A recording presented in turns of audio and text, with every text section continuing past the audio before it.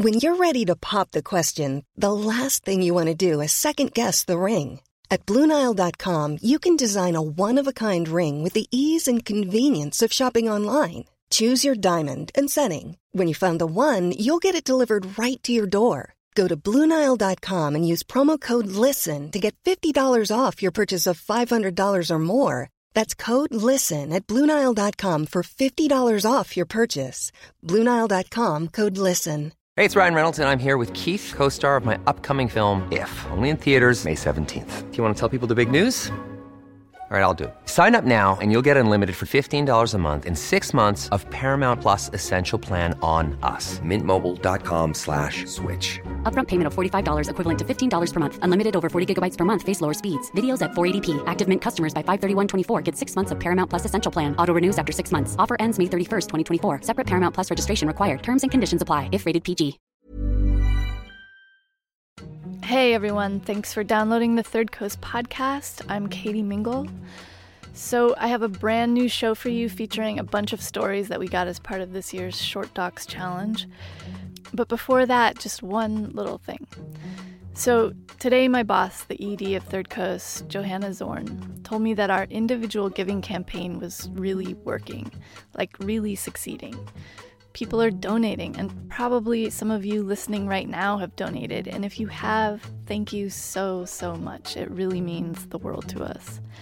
And if you haven't given yet, here's an extra incentive. Anyone who gives before the end of the month will be entered to win an iPad mini. And that includes all of you who have already given as well. And to be honest, your chances are pretty decent. We're not talking about being in a pool with thousands of other people, more like dozens.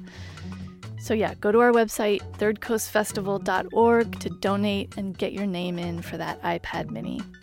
Okay, that's my last ask of the year, I promise. Happy holidays, everyone. Here's Resound. Hi, neighbor. Welcome to this neighborhood. From the Third Coast International Audio Festival in Chicago, I'm Gwen Macsai, and this is Resound. Hi, my name is Lila. I am the editor-in-chief and the top reporter for my neighborhood newspaper, the Drake Bronco. I am Tal Roberts. I'm the president of the Washington Checker Club. My name is Don Floyd, and I ought to be deader than hell. Resound is a remix of music, documentaries, found sound, sound bites, and friendly little audio tidbits, the kind you might want to share with the people next door, that we find all over the world. On the air, the internet, we listen to everything we can get our ears on and bring you the best of what we hear each week on Resound. In other words, we curate, and Resound is usually a showcase of curated work. But once in a while, we like to step out of that role and actually foster the creation of new work. So how do you get dozens of audio producers from far and wide, both novice and veteran, to make radio stories? Well, you give them a few rules, a few incentives, find some amazing collaborators, and there you have it, the Third Coast Short Docs Challenge, which in 2012 brought in 180 entries from all over the world. Apparently, my neighbor gets up unusually late, even on weekdays. Our aunties are emigrating. Our brothers have got promotions.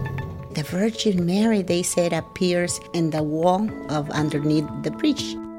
On today's Resound, Third Coast Artistic Director Julie Shapiro will join me in the studio, and together we'll spin some of our favorite short docs from the 2012 challenge. And we'll talk more about the rules, the incentives, and this year's collaboration with Everyblock.com.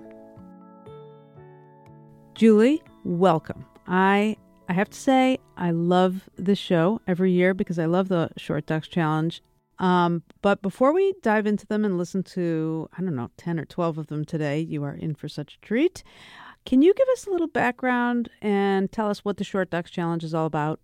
So we started the Short Docs, well, actually for two reasons: to give people who'd never made radio a chance to do it for the first time, a reason to do it, and to give more experienced producers a reason to do something a little different and have a little fun with a different exercise.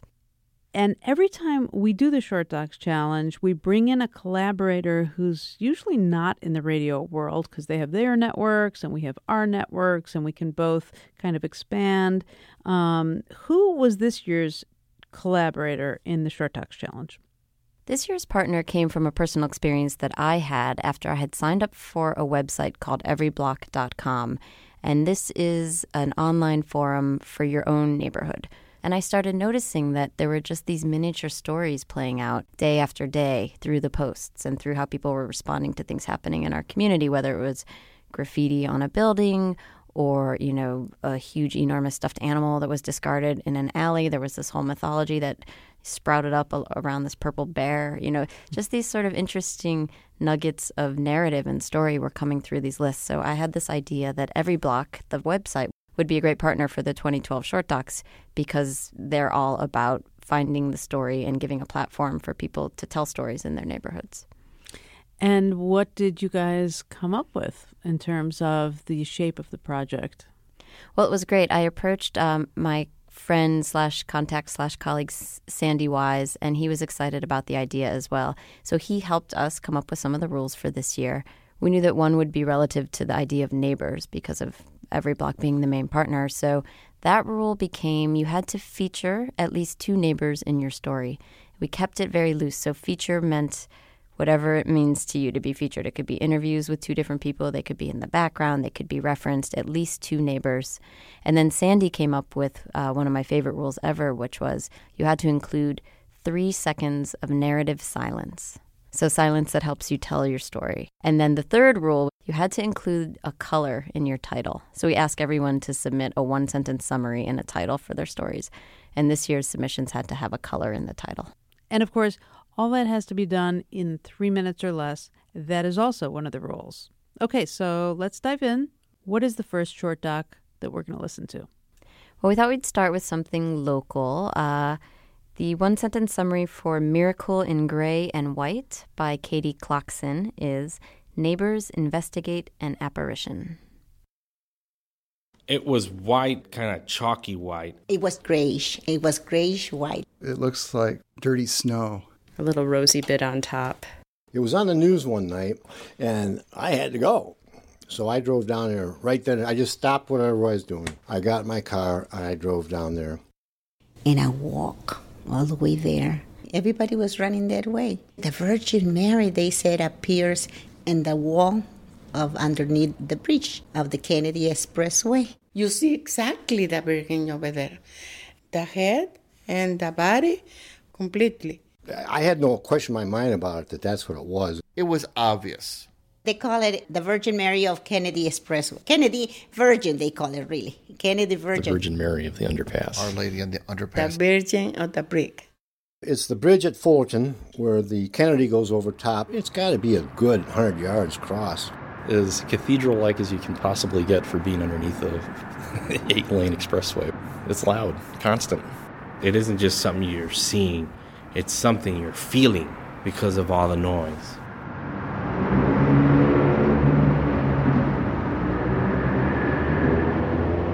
Normally that noise from that traffic would have probably been overwhelming. I didn't even pay attention to it. I was just so entranced by this image.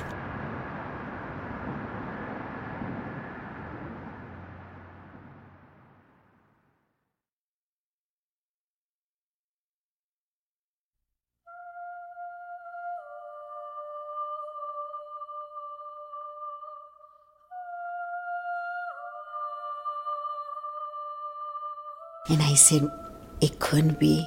And then I realized, oh my God, what's the matter with me? God is with us. I say, oh my God, it's the Virgin we're here. People were taking a lot of candles all over, a lot of flowers and candles. And it was beautiful to see the faith of the people. There was reverence there. I always thank God and thank Mayor Daley. I don't know why I say Mayor Daley because he was the only mayor. That he gave permission to do that with flowers and pictures. I see it. It's a stain on the wall. That was a stain. The shape that the stain took, that goes beyond a stain. Something happened here. I think a person put it up. If someone put that in there, probably God permitted. If he put it there, it's because God permitted. After all these years, people still put candles and flowers. It's going to probably be remembered forever.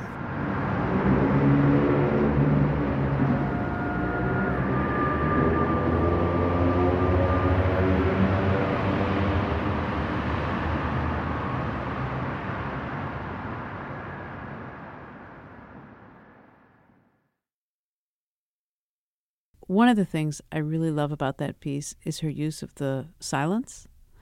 And I feel like before the silence, it's one kind of piece. And then I feel like I'm in a church. There's reverence. Yeah, I think it's a really touching, sweet piece. Now, if you've ever seen this apparition, then you might have a visual for it. But even if you haven't, I think you get an understanding for what people experienced when they're under that bridge looking at this vision. And you can even find this online and look at a picture. It's just Google Virgin Mary of the Underpass in Chicago, and I'm sure it'll pop right up. We've heard about the rules that you came up with everyblock.com, our collaborators in this project, but I just have to ask, why rules in the first place? I mean, why not just let people do what they want? We were highly inspired by a cartoonist who was highly inspired by a French literary movement called Oulipo that celebrates this idea of creativity through constraints. So the more rules, the more creative your brain can actually be. What we have found is that it's really true. So we team up with a partner, we create some rules, and it's just enough of a framework to get people going. It's a nice prompt, but they're usually open enough that you can really take a story anywhere.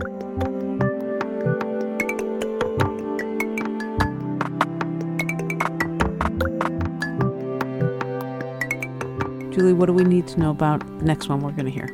So we got certain kinds of stories throughout the submissions, and a popular kind of story that we got was people who recorded their neighbors overhearing them or eavesdropping on them or hearing them through structure. So here's an example of that. From Denmark, we have The Purple Spotted Sock by Sigrid Sabai, a story about a neighbor, which turns out also to be a story about another neighbor, and when all comes to all, about the narrator herself.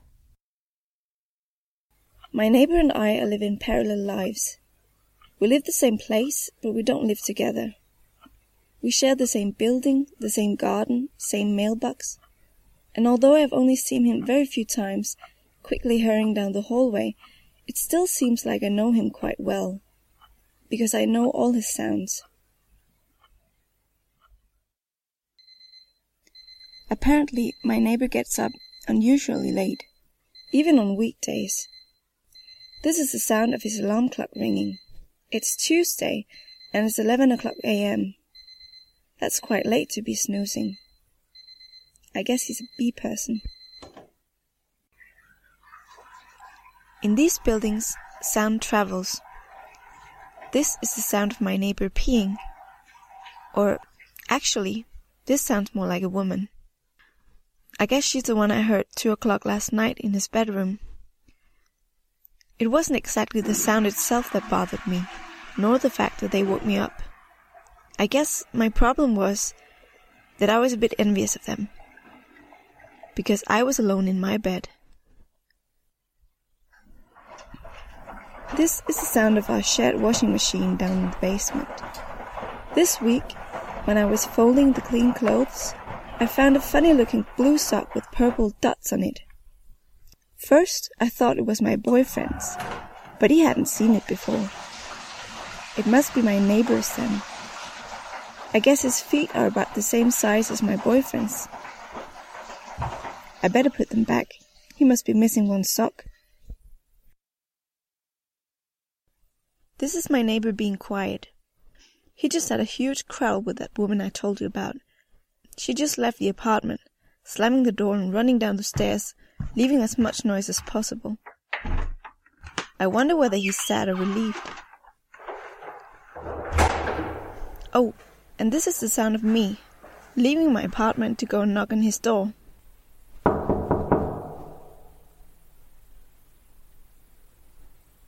Strange. He didn't open the door. Maybe he'd just rather be left alone right now. This is the sound of my boyfriend coming home. In a moment, you will hear him drop his bag on the floor and fling himself on the couch. He's working hard. I wonder how long he will stay this time. My boyfriend is like my other neighbor. In a way, at least. I mean, we live in the same place, but we don't really live together.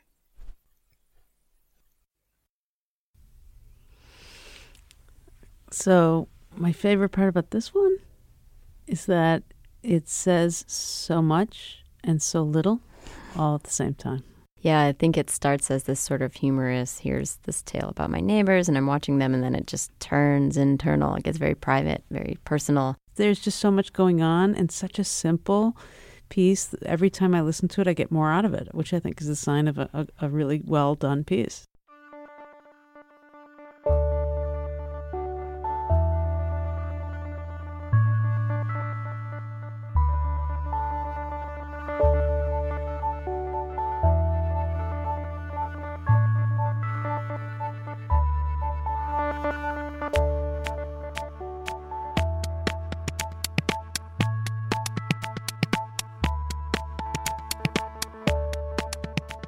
You're listening to Resound from the Third Coast International Audio Festival. I'm Gwen Macsai. I'm here with Julie Shapiro, and we're talking about some of the submissions from the 2012 Short Docs Challenge. Julie, what's next? Okay, so the next submission we're going to play is one that really demonstrates a very creative approach. It's unlike any of the other 178 stories that were submitted. Ooh. And it really impressed us by doing something completely different and completely surprising. It's called On the Day I Died, It Was Mostly Blues by Alex Blair. And the summary is, I live next to the Westwood Cemetery in Carrboro, North Carolina, and my neighbors are the ghosts who reside there. Ooh. It's sad and isolating to be a ghost.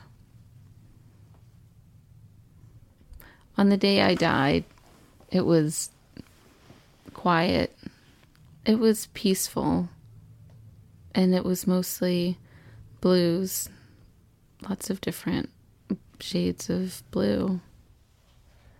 Well, I had a very long life. I was very blessed to live a very full life. I remember feeling tired. I remember feeling ready. But I do remember hearing a lawnmower and thinking, oh gosh, it would be nice to go outside today. Looks like it would be a beautiful day out. I don't really miss the end part. I don't recall all the details of that last day, but it's the little pieces of life that I do miss.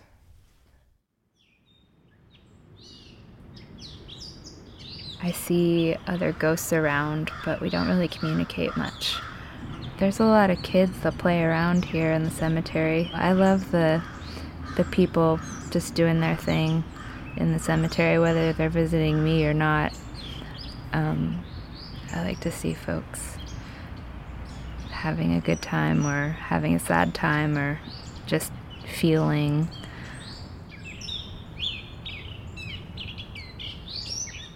The cemetery is where, I don't know, it's like where I end up.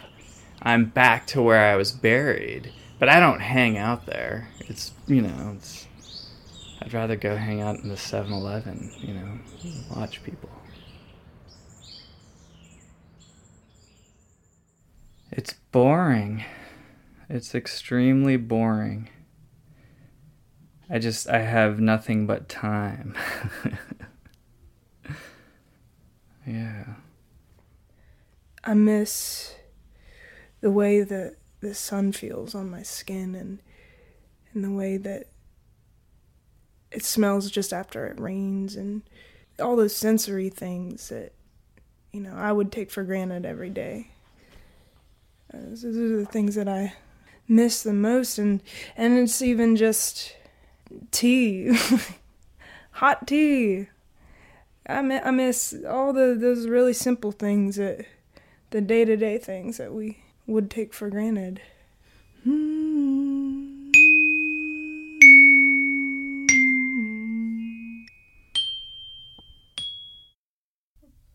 So, one thing about this story is that it's got a very big idea, but very minimal production. I think what Alex was trying to do was conjure a feeling of reflection, and it just was so, I had that sense of like there's so much time once you've passed. Like I feel like this piece takes you into that timeless place. There's something about the pacing of this piece that's just Southern. These are sort of Southern ghosts, and it has so little to do with what I picture a Northern urban bustling society. So I don't know what the Chicago cemetery piece would sound like, but it'd be interesting to hear maybe in the next round of Short Docs.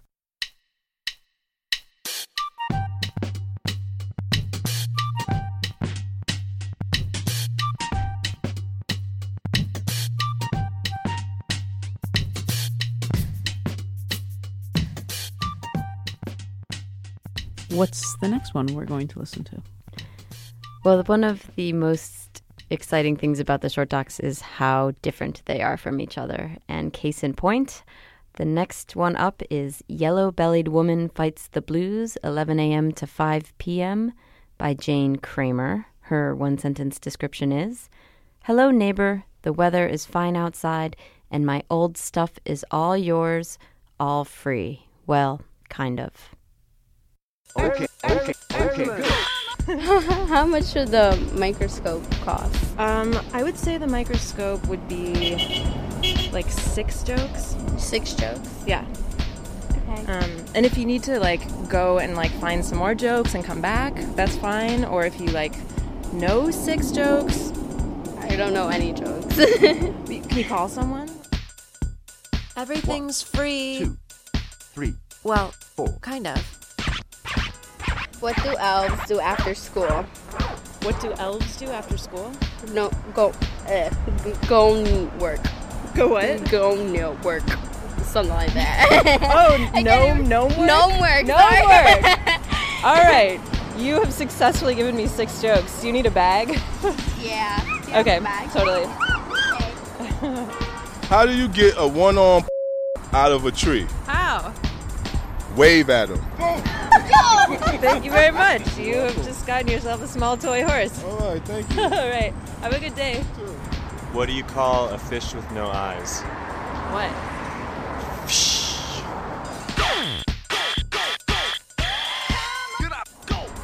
So an armadillo walks into a bar, sits down, and the bartender comes up to him and says, "Hey, we've got a drink named after you." And the armadillo says, "You got a drink named Gustav?"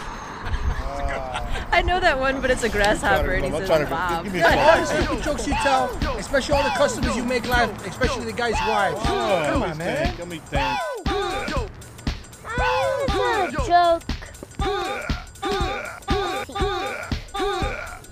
What did the dogs talk to the tree? What? They said...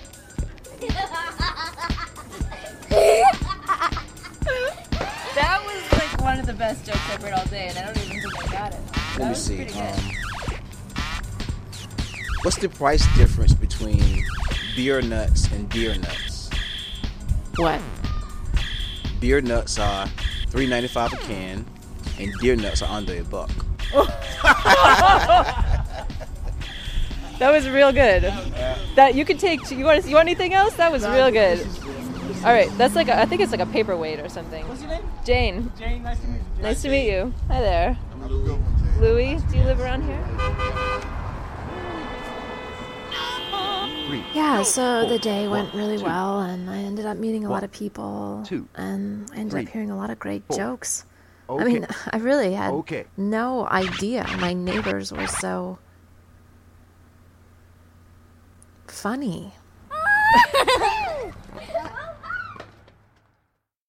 One of the things that I love about this project is that with not just one rule, but usually 3, what you get is a puzzle that needs to be put together. And everybody puts it together in a different way. Everything from submissions that were based on real events to people that actually created events just to fulfill these specific rules. It's one thing when a story idea prompts you to kind of think of characters and, get out in the world and interview some people.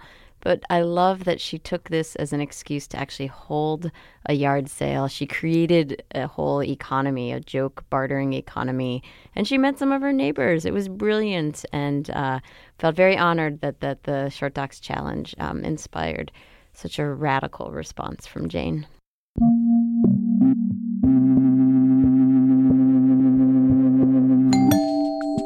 There are all kinds of interesting people that live right around your neighborhood. Nice to meet you. Hi there. Louis, do you live around here?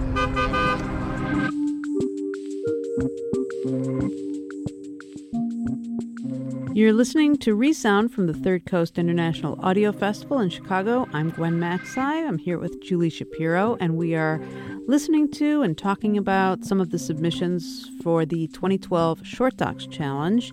If you're just tuning in, let's review some of the rules for this year's challenge. There was, first of all, everything has to be 3 minutes or under, every submission. It had to have a color in the title. It had to include 2 neighbors, and it had to have 3 seconds of narrative silence. Julie, what's next? So here's a great example that's emblematic of another type of story we got throughout the challenge, which was tales of neighbors that don't really know each other, or the irony of living so close to someone, but perhaps going a whole lifetime without really knowing who your neighbors are. And I think this piece got to that in a very sobering way. So this next one is Silent Tornado, A Long Black Night by Mary Helen Miller, and the sentence description is, Virginia Miller and her husband Tim recount the night a tornado hit and how it changed their relationship with their neighbors. It happened Wednesday night. The tornado came through, but it hit here at 8:32. The double wide that was next to us actually twisted and everything came into our yard. 2 people in each double wide, and all 4 died that night.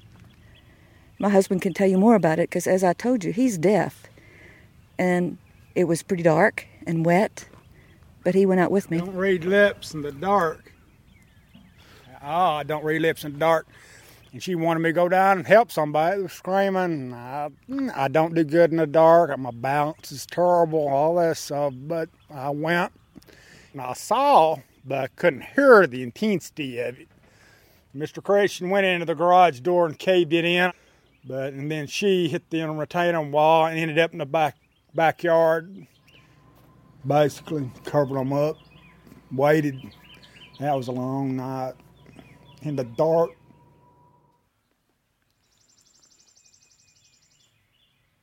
The next morning when we walked out and saw everything, it was just unbelievable.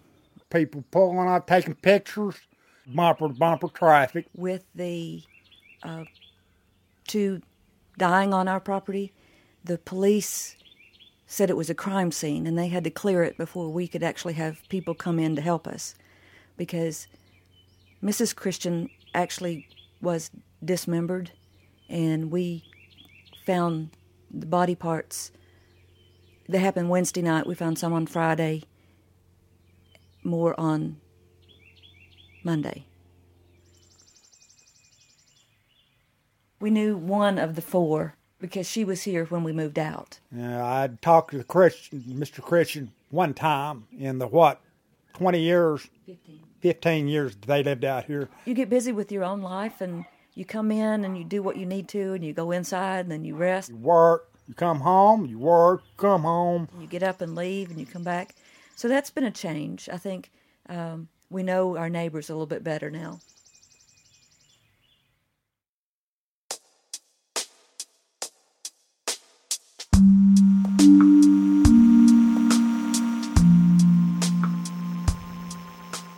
What was interesting to see about the 2012 Short Docs was that neighbors were really a perfect prompt for storytelling because, the crux of a good story is interaction and people and whether they were stories of conflict or stories of isolation or stories of overfamiliarity or stories of fear of neighbors, the basic relationship of neighbors begs drama. So we're really grateful to Every Block for getting on board and helping us spread the word about it and helping us think about what are the neighbor stories.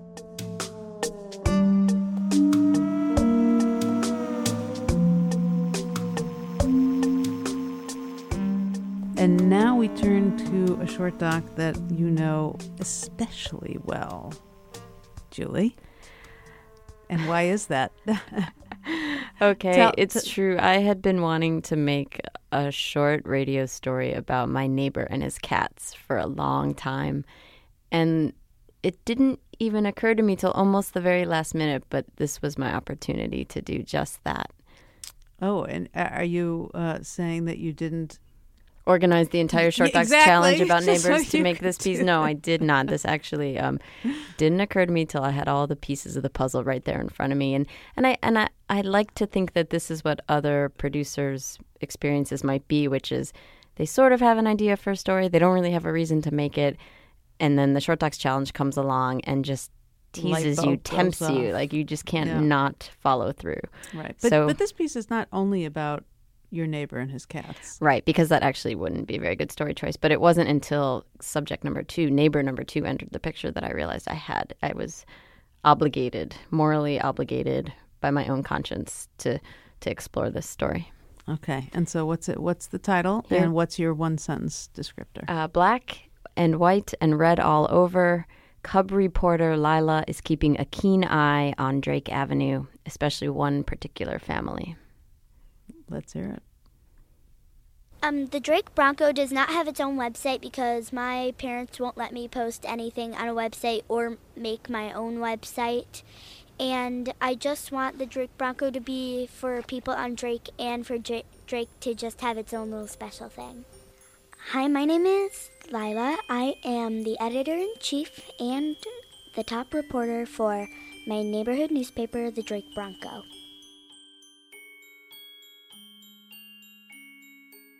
Well, I used 2 pieces of construction paper for the cover of the outside, and then I found a picture of a bucking horse and stuff, and I really liked it, so I printed out a picture of it and just glued it on the front. And to be decorative, I took a star hole punch and punched star-shaped holes in the corners. In the first issue, I had 1, 2...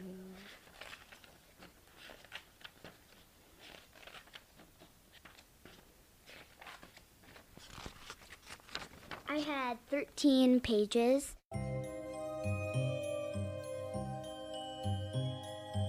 The headline is Terrors hit all continents except Antarctica. Yeah, Smith family goes to Starved Rock. Do your part. Save the tigers. Make something. Drake animals. Drake person of the month. Funny news. Top 10. Fairy tale word search. Contest. Yeah, the Thai Valley restaurant review. And then I wrote an article about the Drake animals. Not that many people came to the door when I rung, but Ole, one of my neighbors. My name is Ole Maslowski. He has one dog named Zappa. The dog is Zappa. And then his cats are Chubbers, Primal, Lizzie, Scary, Morza, Home, Theo, Dominant, TK, One-Eyed, my own fault too, by and by. Jarvis, Playful, and Isabella. Bella, Beautiful. I have lived here 40 years plus. I really admire Ole about his ability to take care of all those cats and a dog and keep them healthy and active. He's a really great neighbor. I picked the name because it just sounds cool. And Broncos are fast, and I was thinking of getting at the newspaper really fast, which so far it has. And I just like the name. I just want people to send in more articles. I don't really, well, it would be nice if it became famous, but I just hope that I can keep it running long enough. She is unbelievable. How old is she? She is probably 9.5 now. Wow. Maybe 10. Watch out, world. Yeah, here comes Lila. Yes, in the face of, sort of global consolidation of media outlets, here we have hyper local media at its finest.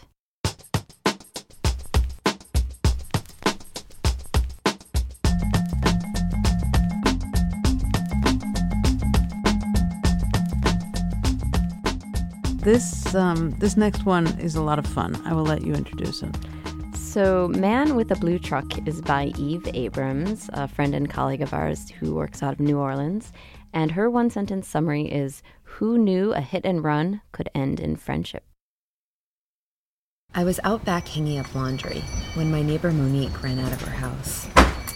"Someone just hit your car," she yelled. I had a broken light, a smashed wheel bed, and a scrape of blue paint. Up the block, my neighbor Rudy was sitting on his steps, and I asked him, "Did he see anything?" Rudy said, "Yeah, I know who did it. I know the guy. He's a friend of mine." Rudy couldn't remember his name, but he said he was tall and bald and drove a blue truck. Rudy said the guy was Mexican, but he looked white, and that he hung out at the Shell station down the street. Rudy asked me not to say it was Rudy who told me. I promised I wouldn't. Fernando, can you describe what happened when I drove up at the gas station? No, I don't want to remember because you crazy, man. Yeah, for real, you crazy. You crazy, baby. The first time when me see you drive your truck, zoom! Fernando said he thought I was Spanish. Es hispana. I think it's hispana. And that I was pretty. Oh, man, está bonita. Me think it quick. But then he saw my face. Pero you looking and more. I started screaming. Hey! Why you fuck my truck? I didn't say that. I said you hit my car. Something like that. You understand? I said you hit my car. I mean, understand and say, because I don't remember nothing. Wait, you don't remember hitting my car? No. How can you forget hitting somebody's car? No, because somebody called me, "Hey, bro, you truck than my neighbor." What? No, you stupid, man. Oh, for real, man? No. Me saying no because no. How could you not notice? Didn't you hear it? No, yeah, no, Liz, no. No, it means no. You didn't feel it? Nothing. Were you borracho? You see? Yeah, borracho. Drunk. Fernando was drunk when he hit my car. Monique, this is Fernando. He's the guy who hit my car. Oh, yeah. He didn't even know that he hit the car, he said. Oh my God, it was so loud I could hear it in my house. Oh, yeah? I could hear it. And we don't understand nothing. From inside there. Why you not? Hey! Why you not? I ran out. It's all right. It's fine. After Fernando paid me for the car, I thanked Rudy for telling me who did it. He said, "He was gonna talk to you anyway, He was? Yeah. And maybe today he was kind of scared because he was drinking beer. He's your friend, right? Yeah, he's my friend. So why'd you tell me? Before I met him, I met you. But like 4 years, we were friendly here, Tell me who? Who talked to you? It's not important. Tell me. No. It's important for me. No. I'm not going to tell you. Baby, you know... It's not important. No importante. I love this story. Sort of madcappy in this great way. And at the end of the day, this is a story about the loyalty of neighbors. Yeah, right. Her neighbors spoke out. Right. Spoke up for her. Other than creative fulfillment, why are people going to all the trouble of making these? Isn't that enough, Gwen? Well, of course, I think it is. Besides the glory and fun of participating in the Short Docs Challenge, there is a great incentive, and that is we pick 4 winners every year, and those 4 producers win a trip to our big conference that we hold here that brings in producers from all over the world. And we present these works in front of everybody at the very beginning of the conference. So it's a real showcase for this work in a very public way. And we pay their way. It's a free trip to Chicago. And we also put these stories on the radio. We spread them far and wide. We play them at listening events all over the world. And of course, we have to mention that every single one of them is on our website. So right. You can listen to all. I mean, you can listen to 179 or whatever we have. And then you can go back and listen to the past years. Oh, that's so cool.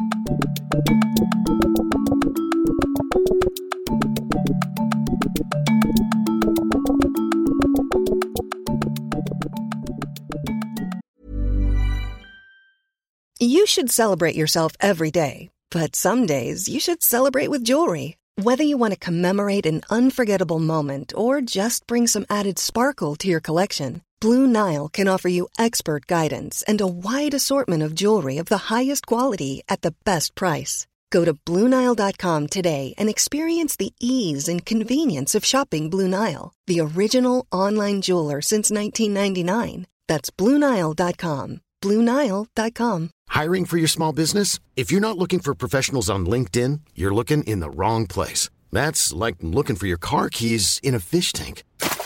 LinkedIn helps you hire professionals you can't find anywhere else, even those who aren't actively searching for a new job but might be open to the perfect role. In a given month, over 70% of LinkedIn users don't even visit other leading job sites. So start looking in the right place. With LinkedIn, you can hire professionals like a professional. Post your free job on linkedin.com/people today. You're listening to Resound from the Third Coast International Audio Festival. I'm Gwen Macsai, here with Julie Shapiro. We're talking about the 2012 Short Docs Challenge. So I think we're ready to hear the winning short docs, the top 4. Julie, what sets these 4 apart from the rest? Yeah, these 4 we felt just kind of went above and beyond, interpreted the rules in interesting ways, were just memorable. Sometimes we just know it when we love the stories.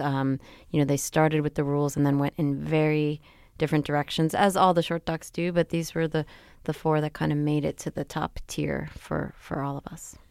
All right, which one are we going to hear first? Well, in no particular order, because all 4 were deemed equal winners, we're going to start with Crown the King, Red Takes Black by Adam Campy. 1 block from Adam Campy's apartment sits the Capitol Pool Checkers Club, where each week men with nicknames like the Hammer, the Pressure Man, and the Razor gather to trash talk over heated games of checkers. I want some respect, John Henry. You're gonna get it. I want some respect. Now, I'm taking some of this back over here, boy. I'm going this way. I am Tal Roberts. I'm the president of the Washington Checker Club. King, my son. King. I'm in there. And the Checker Club has been around for many, many years. And we play checkers for entertainment. Oh, my Lord. Oh, look at him. Look at him. Look at him. You hear about other sports, trash talking. You hear about football players, great trash talkers. And you talk about fishermen, great trash talkers. Checker players ultimately can out-talk all of those guys.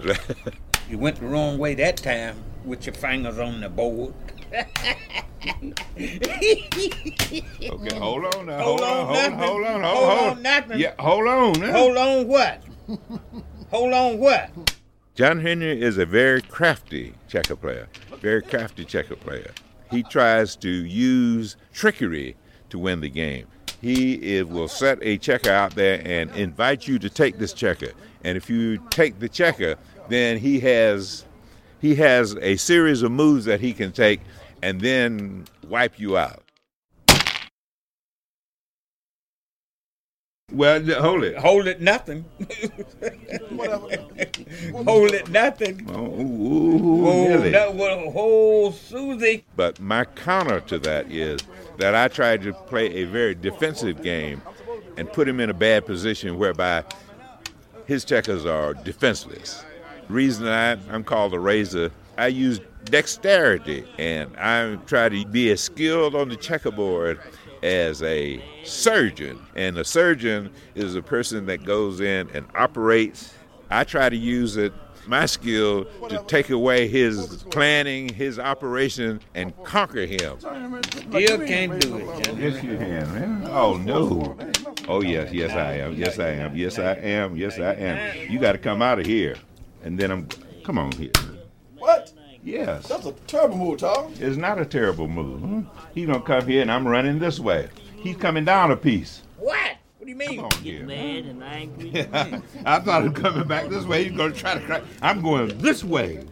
Oh, yeah, you can pay me some respect. Yeah, I'm going to pay it to you, all right? You going to pay me some respect, yeah. Man. Crown the king, man. Yeah. This is so much fun. Of course, there's so much to like about this story, this piece. But one of the things I like the most is the music without there being any music. Yeah, Trash Talking is just, it's like, it was so musical. I was thinking that same thing, the rhythm. The rhythm and the percussion of literal percussion of the Checkers. Yeah, and what an unmistakable sound. On the other side of every Checkers board is a chessboard, usually. And you think of chess as being the club game. Yeah, I think chess gets a lot of media attention and play, and there's chess superstars and, the speed chess and the life-size chessboards that are in certain areas, certain parks. But so I love that Checkers is getting a little bit of the limelight through this one. I agree.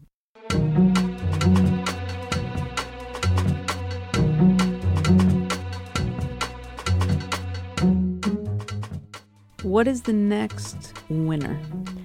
Next up, we have the tale, one man's entire life story in just a few minutes. The tale of the unforgettable Don Floyd, Red, White, and Bruised by John Musto and Brian Barnhart Jr.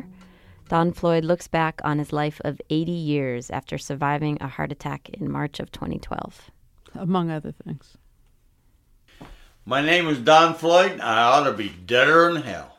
I've been shot, stabbed, had scarlet fever, a Korean War veteran, had 1 million cuts on my hand from my upholster, had prostate cancer, broke my back at 78, and it's not over yet. Tell you one thing, I've never been afraid of anything in my life. I've had a lot of obstacles. I had scarlet fever when I was 7 years old. My poor brother Stan, I used to beat him up every day. One day, he got tired of it and he stabbed me in the back with a knife. When I was 11 years old, Old Man Spute had an apple orchard, and I wanted them apples. So I climbed up the top of his tree and was picking some apples, and he snuck under me with a shotgun, shot me in the ass with rock salt. I married my high school sweetheart, Catherine Darty Floyd, call me Kay. I got lucky there. 2 months later, I was drafted. 3 months later than that, I was in Korea. Man, Korea was the biggest obstacle, just to stay alive. I was a forward observer. He tells the guns where to fire. I came home from Korea in one piece, and I earned the Bronze Star. Well, I worked at Caterpillar for 7 years, worked as a machinist. I worked 3 to 11. They started me out as $1.75, and I had the world by a tail. I also went to work for Van Dorn Upholstery, and then 7 years later, I bought the business. Van Dorn Upholstery. I taught upholstering at night at a college in DuPage for 27 years. Taught a lot of folks how to upholster furniture. The only reason I taught because I liked the people, I had a lot of fun. They put two 14-ounce tacks right through that thumb. An upholsterer gets cut every day. Over 55 years, I've had over 60 stitches in my hands. Hey, Floydie. Yes, Kay. Why didn't you tell me you were having a heart attack? I had a serious heart attack. Drove myself to the hospital. And I've lost 30% of my heart. My 2 boys, Jeff and Scott, were born in 1956 and in 1959. Hey, Dad. Yes, Jeff. Why don't you ride in an ambulance anymore? Costs too damn much money. I have 3 beautiful granddaughters. Hey, Grandpa. Yes, Erica. What happened when I loaned you my car? Riding it toward a cornfield and it caught on fire and it was totaled. Crashed and burned. Hey, John. What's it all about? Hell if I know. I believe in hard work. I just took life as it came. If it kicked the hell out of me, I kicked back. That's right. It is really hard to believe that this is only 3 minutes. Not because it seems longer, but because so much is packed in there. It's a whole life story. At least. It's like 10 life stories. And world history, and yeah.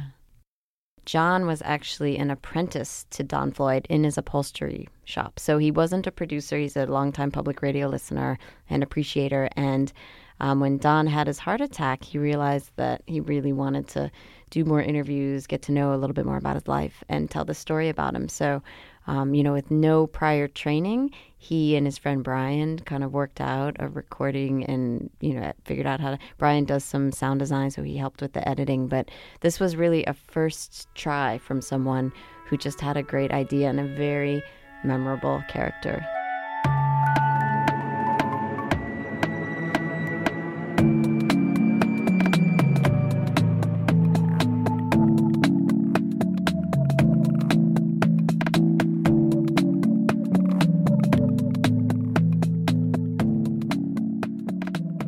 Okay, so we have two more. What is our next to last?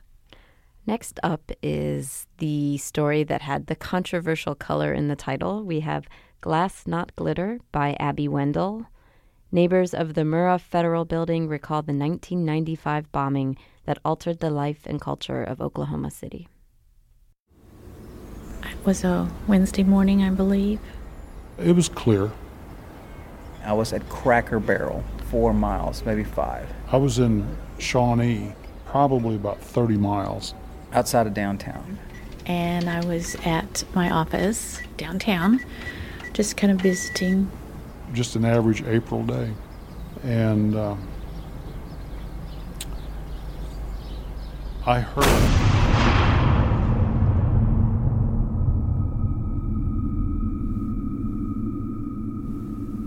What was that? We all ran to look out the windows, and I remember looking out and thinking, why is all the glitter on the streets? But it wasn't glitter, it was glass. A lot of phones started ringing. A lot of people were talking in the hallway. You think natural gas explosion? Artillery round. People starting to run up the street. Felt like it was a bomb. I had folks sounded impulsive. Something on fire. And then the TV coverage of what had happened. Downtown Oklahoma City is in flames and smoke. We have emergency workers walking around scratching their heads. Emergency alert was put out through the department for every officer to come in. We got a call that the Murrah building had been blown up. Everywhere you looked, there was human parts that had been destroyed in the bombing. We found a lot of people that were still alive, and we did what we had to do to get them out. The sad thing is, on the way in to find those that are still alive, you bypass a lot of folks that are not still alive. It's just a hard thing.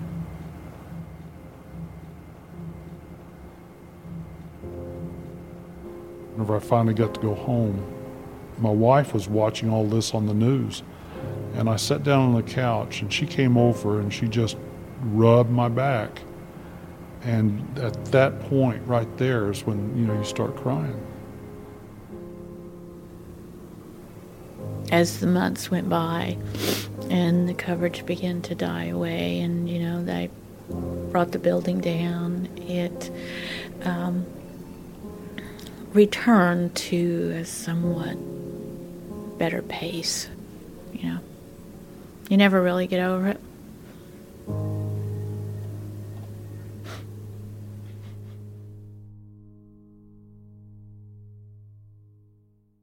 I still get a shiver when that bomb goes off. And after hearing this story so many times. Talk about without introduction, that this comes mid-sentence, absolutely stops everything, shocks you, just like the event, just like they felt. Every second of this short doc is sound designed meticulously, and she did build the sound of that bomb from scratch. It wasn't just like cue explosion sound from your BBC sound effects CDs or something. She worked really hard to try to find an emotional pitch in that sound. And I think even the 30 seconds after the bomb, when you just kind of imagine maybe debris flying through the air, and there's a great blend of like a tone and then an ethereal tone comes in. And I just think she experimented and totally pulled off giving you a sense of the psychology of that moment somehow through the sound.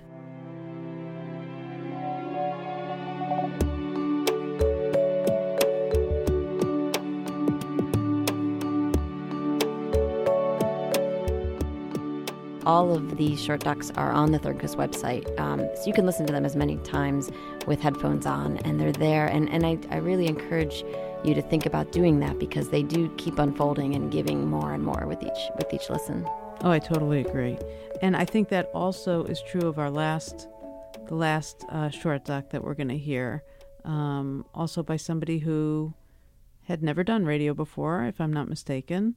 And I just give a heads up to our listeners to just remember that this guy had never done it. And if this guy's never done it and you've never done it, you can do it too. And tell us what the name of it is. Yeah, Luke Eldridge is a banker living in the UK, and he produced this last short doc we're going to hear today, The Red, White, and Blue Bus. Here are the familiar faces of the red, white, and blue bus, whose lives I will never know. The X7 bus takes the route from Leicester to Northampton.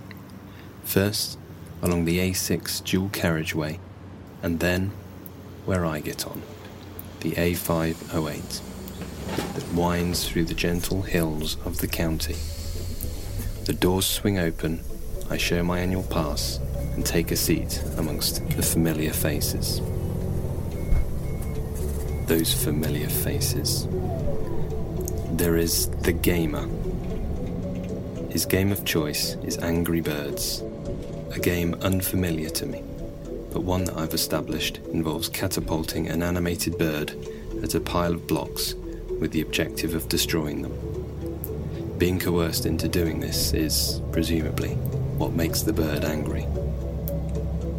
The gamer plays Angry Birds the entire time I'm on the bus with him. 2 hours a day. He travels further than me, so maybe it's more. But by my reckoning, he catapults that poor bird 3,600 times every week, yet never seems to get bored of it.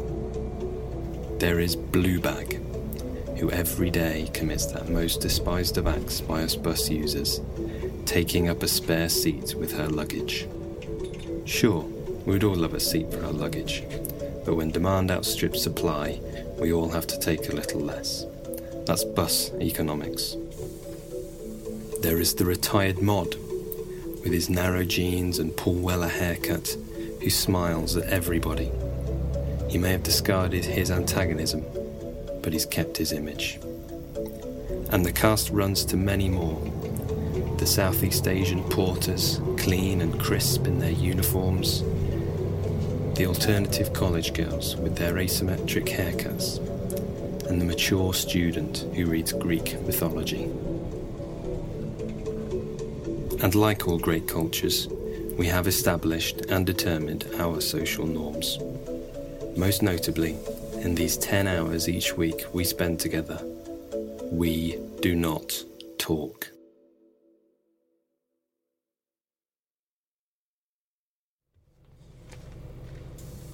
There is, of course, so much to talk about. For our children have started to walk, our aunties are emigrating, our brothers have got promotions, and our cats need to go to the vets. And us? We've started new diets, just bought iPad 3s, had our hair cut, and had a bad night's sleep. But we don't talk about these things, for we say nothing. And that is what we've agreed. Oh, there's so much I like about this story that I could just go down the list. This one is just painfully about humanity. I mean, it's small, it's 3 minutes, it's this guy musing, in his own head silently as he rides the bus. And it says so much about how we live in modern society. Many of us commute on public transportation and have this sort of exact experience all the time, unless you've got like someone screaming in the back of the bus for whatever reason.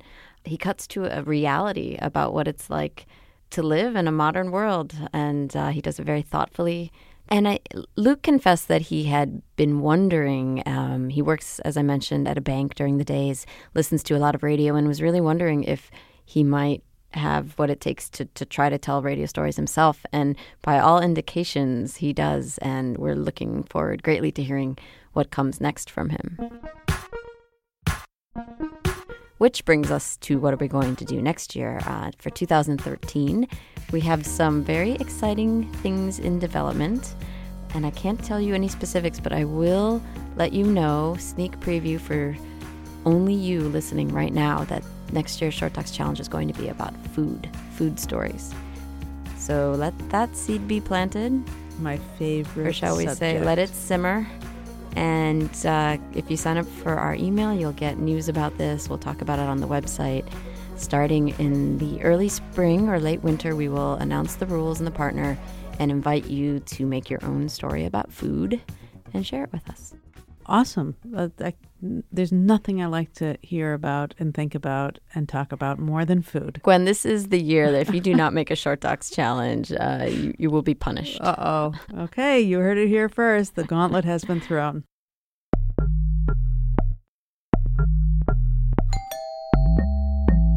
You know, there are all kinds of interesting people that live right around your neighborhood, like Chubbers, Primal, Lizzie. Scary. Old Man Spute had an apple orchard, and I wanted them apples. No, y me no, no. The 2012 Short Docs Challenge was powered by SoundCloud.com. Special thanks to Jocelyn Pierce, the Short Docs intern.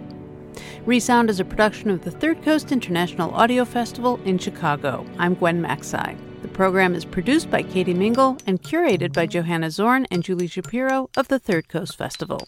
You can hear today's program at thirdcoastfestival.org, where you can also hear hundreds of outstanding documentaries from around the world and subscribe to our podcast. Support for Resound comes from Dojo, a full-service digital agency, on the web at doejo.com. Dojo, we fuel ideas that grow. Support for Resound also comes from Mark Realty, providing its commercial real estate tenants with personal service and office buildings throughout the Chicago Loop and suburbs. More information about Mark Realty services is available at markrealty.com. The Third Coast Festival is a nonprofit arts organization made possible with lead funding from the Richard H. Driehaus Foundation and the John D. and Catherine T. MacArthur Foundation. Additional support is provided by the Boeing Company Charitable Trust, the Agudino Foundation, and the Menaki Foundation. This program is partially supported by a grant from the Illinois Arts Council, a state agency. Special thanks to our many individual contributors from Chicago and around the world. The Third Coast Festival was founded in 2000 by WBEZ Chicago. If you want to contact us, we would love to hear from you. Email us at resound@thirdcoastfestival.org. Resound returns next week with more radio that you can't hear anywhere else unless you live everywhere else.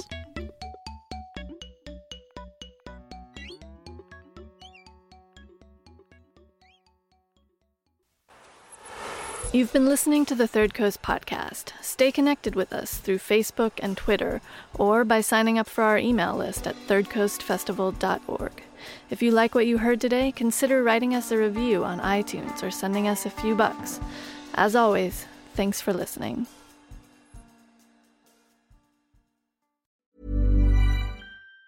Even on a budget, quality is non-negotiable. That's why Quince is the place to score high-end essentials at 50 to 80% less than similar brands. Get your hands on buttery soft cashmere sweaters from just $60, Italian leather jackets, and so much more. And the best part about Quince, they exclusively partner with factories committed to safe, ethical, and responsible manufacturing. Elevate your style without the elevated price tag with Quince. Go to quince.com/upgrade for free shipping and 365-day returns. Planning for your next trip?